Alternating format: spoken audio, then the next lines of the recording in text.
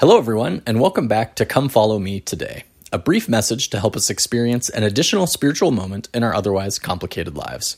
My name is Caleb Sanford, and thank you for joining me as we accept Christ's invitation to follow him today.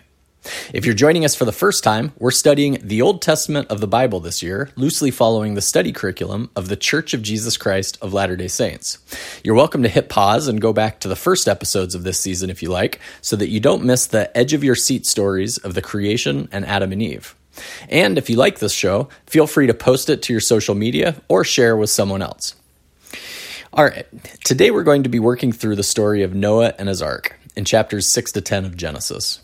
In this story, we're now many generations past Adam and Eve, and their descendants have stopped believing in God, and society is degenerating. Quote, God saw that the wickedness of man was great in the earth, and that every imagination of the thoughts of his heart was only evil continually. End quote.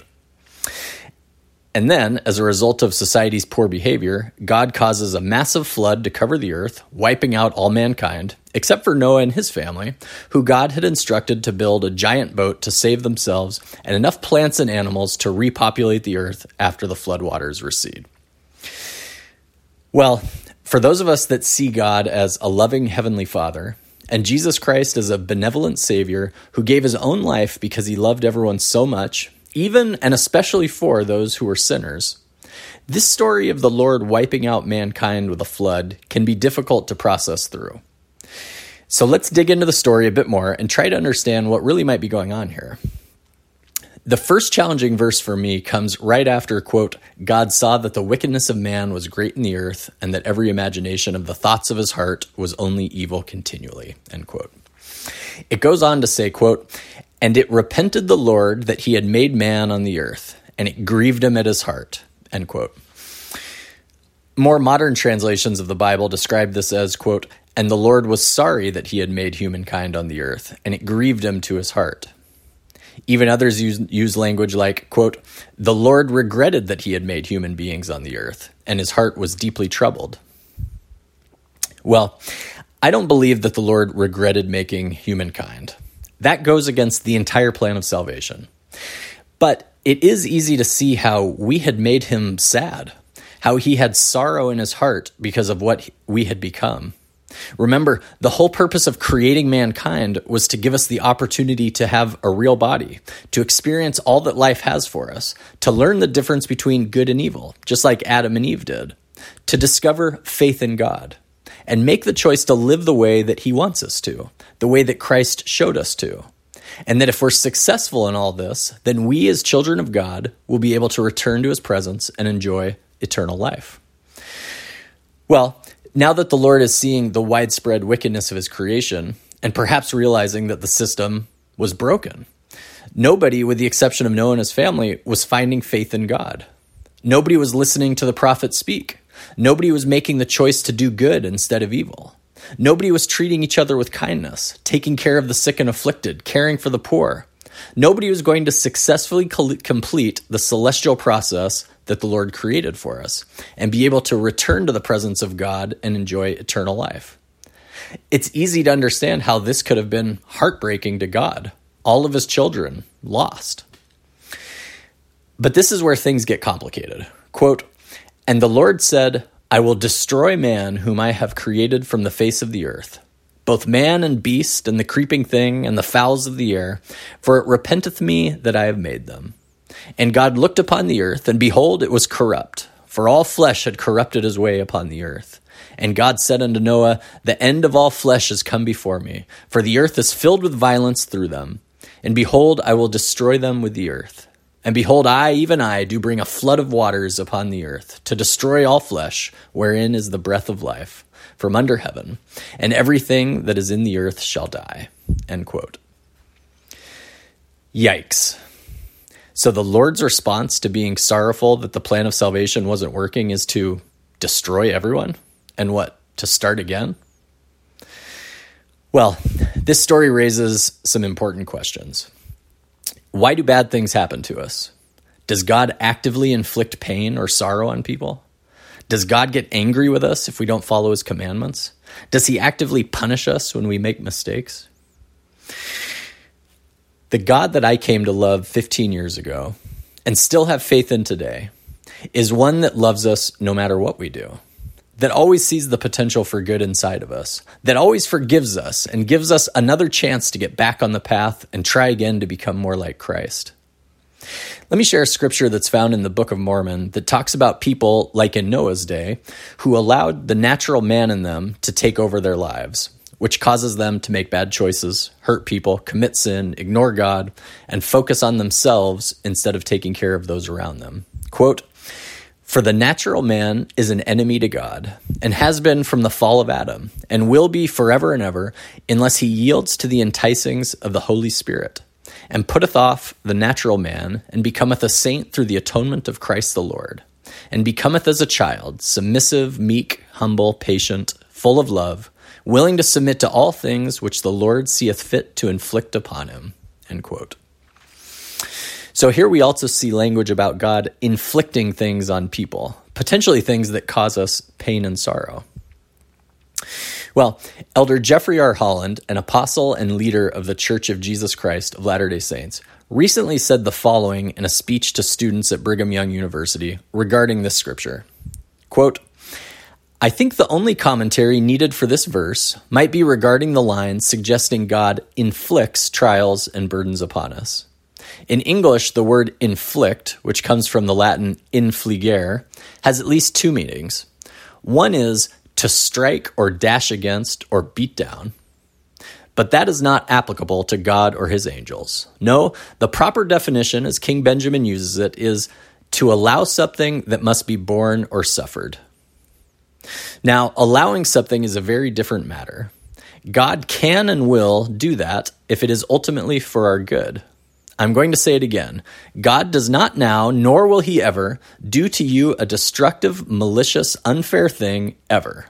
It is not in what Peter calls the divine nature to even be able to do so. By definition and in fact, God is perfectly and thoroughly, always and forever good. And everything he does is for our good. I promise you that God does not lie awake nights trying to figure out ways to disappoint us or harm us or crush our dreams or our faith." End quote.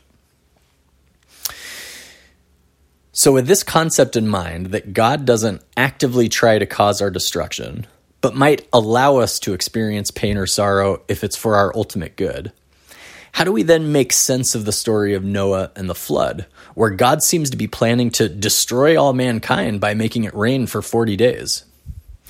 You could ask the same question about the current COVID-19 pandemic that has likely killed more people than those who died in Noah's flood. Did God cause this virus, or is he just allowing it to unfold? Well, for me, the question is whether God actually waved his magic wand and caused the massive rains to come down. The story of the flood was written down by Moses thousands of years ago, with the actual events happening even earlier when Noah was alive. And I don't think the people at that time had a firm grasp on meteorology, the science of weather. I'm guessing that people in those days assumed that all weather was caused by God. Sunshine, rain, snow, winds, earthquakes, tornadoes, hurricanes. So is it possible that God saw that a massive weather event was about to happen that was going to cause torrential rainfall? And rather than try to explain to Noah how climate science works, and that because of atmospheric conditions, changes in temperature, the rotation of the earth around the sun, and so on, that there was going to be a massive rain event that was going to wipe out all life in the area. I wonder if God just accepted who his audience was and stated, quote, "And behold, I, even I, do bring a flood of waters upon the earth, to destroy all flesh, wherein is the breath of life, from under heaven, and everything that is in the earth shall die."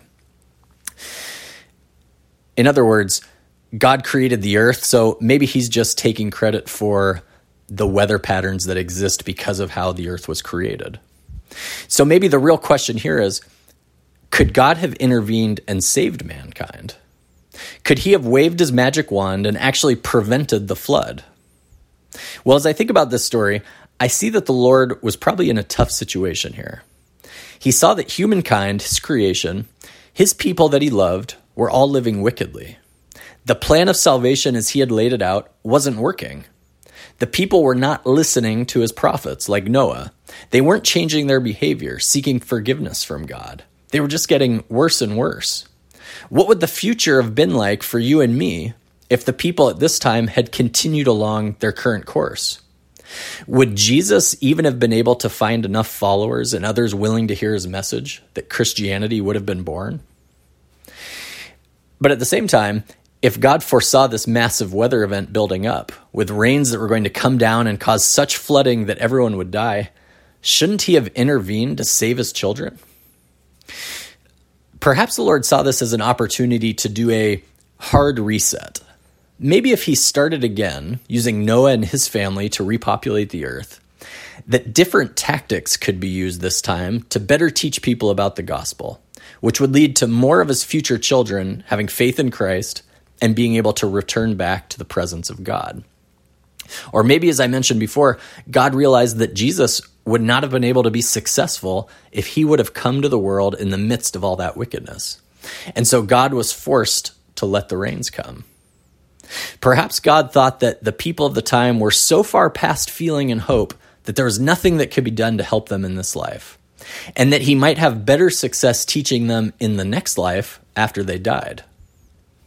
In the Church of Jesus Christ of Latter-day Saints, we believe that those who died without the knowledge of the gospel, or who just weren't able to overcome the world and find faith in Christ, that they'll continue to learn about the gospel in the spirit world hereafter, and will have the opportunity there to accept Christ as their Savior. So maybe God saw this as a more effective way to win back his children of that time, and at the same time provide a better opportunity for future generations.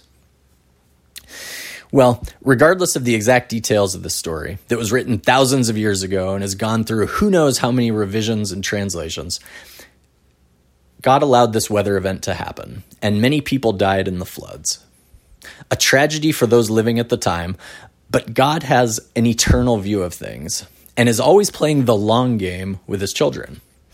Perhaps because of this flood and the reset that God was able to make with Noah and his descendants, maybe this is why you and I are able to be here today talking about the gospel of Jesus Christ.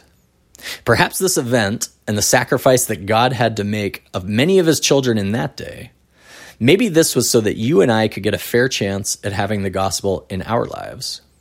Let's remember what the prophet Isaiah later says in the Old Testament about trying to understand why God does what he does. Quote, "For my thoughts are not your thoughts, neither are your ways my ways, saith the Lord.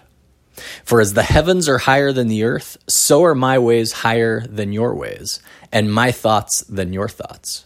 End quote. The reality is, we'll never fully understand the actual history of the story of Noah and the flood. And so the real question as we read this story, and other challenging stories that we'll read from the Old Testament over the course of this year, the question is, do we have faith in God and his plan? Do we trust that God knows what he's doing? Do we trust that he has his children's best interest in mind, and that he understands the eternal nature of some of these events and decisions much better than you and I can? The fact that you and I are here today trying to accept Christ's invitation to come and follow him today means that the plan of salvation that Heavenly Father and Jesus Christ established back in the days of Adam and Eve is still active today, and is allowing millions of Heavenly Father's children throughout history and into the future to find faith in God, to gain the strength needed to live our lives according to his teachings, and to endure through the challenges of this life and find happiness today and eventually eternal life forever. The history of God's interactions with humankind, beginning with Adam and Eve, through the flood, his sending of prophets to teach the people, eventually sending his son Jesus Christ to teach us and die for us, and restoring his church in these latter days so that the gospel truth can once again fill the lands. All of these events occurred because we have a loving God who cares about us individually and is striving to help us find peace in this life and happiness into the eternities.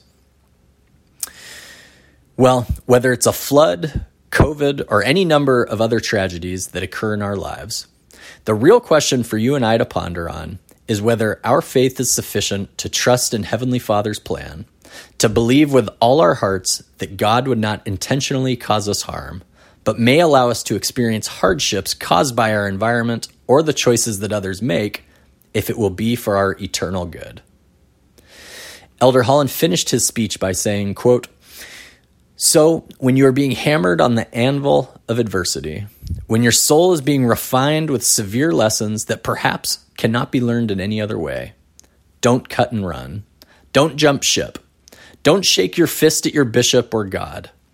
Please stay with the only help and strength that can aid you in that painful time. When you stumble in the race of life, don't crawl away from the very physician who is unfailingly there to treat your injuries, lift you to your feet, and help you finish the course. We don't know why all the things that happen to us in life happen, why sometimes we are spared a tragedy and sometimes we are not. But that is where faith must truly mean something, or it is not faith at all. Faith isn't really faith if you have anything else to hold on to." End quote. Thank you for joining me today, and I'll see you next week as we continue our study of the Old Testament.